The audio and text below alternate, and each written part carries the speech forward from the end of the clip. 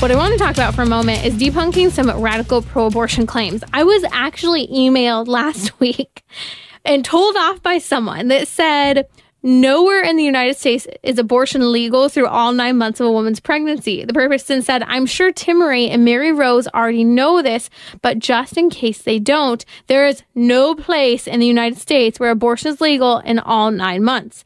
This person really is insistent, despite the fact that, just to name 3 places that literally wrote this into their state constitution last year, including California, Vermont, and Michigan, that literally the people voted, even though they didn't know what they were voting for, to put a constitutional amendment giving unfettered access through all 9 months of a woman's pregnancy to abortion, to kill a baby, even a baby after the baby is born. That's how radical these pro-abortion laws are. And by the way, your state funding, your tax dollars are going to it.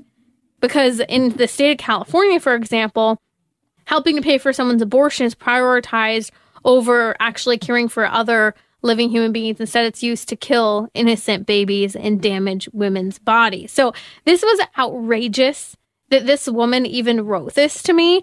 I hope that she will listen to this. And I'm sorry if I'm a little shocked by this response, but here's what happens. When someone says something that we disagree with, we tend as human beings to like to say that that's just not true.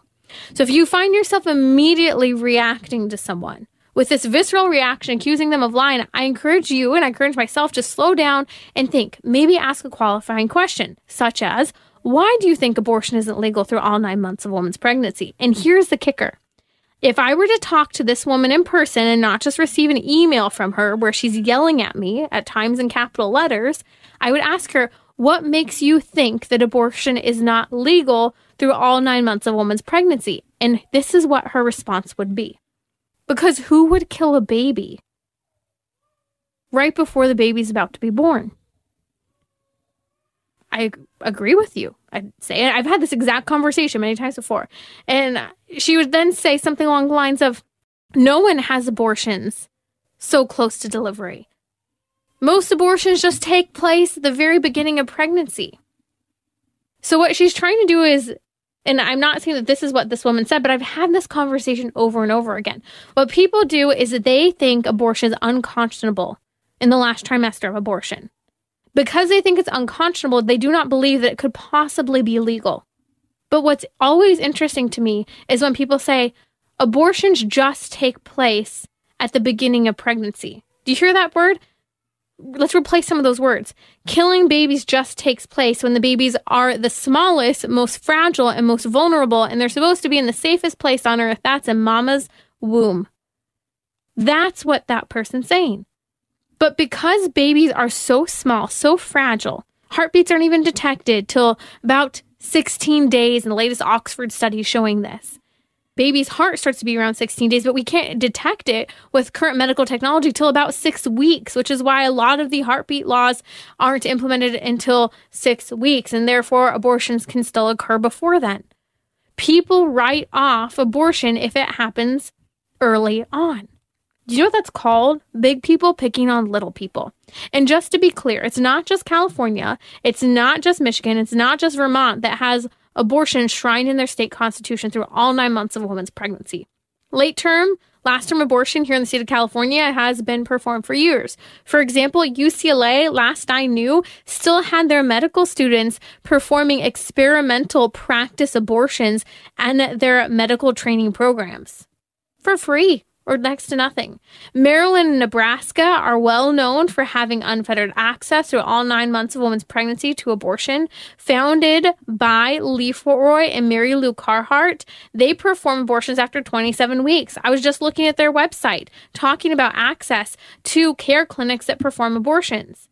I mean, we could talk about how this is in other states, such as Illinois and others, possibly in Ohio, after this vote in a couple weeks. We're going to talk about what you can do even if you don't live in the state of Ohio, to prevent issue 1 from becoming enshrined in the state constitution.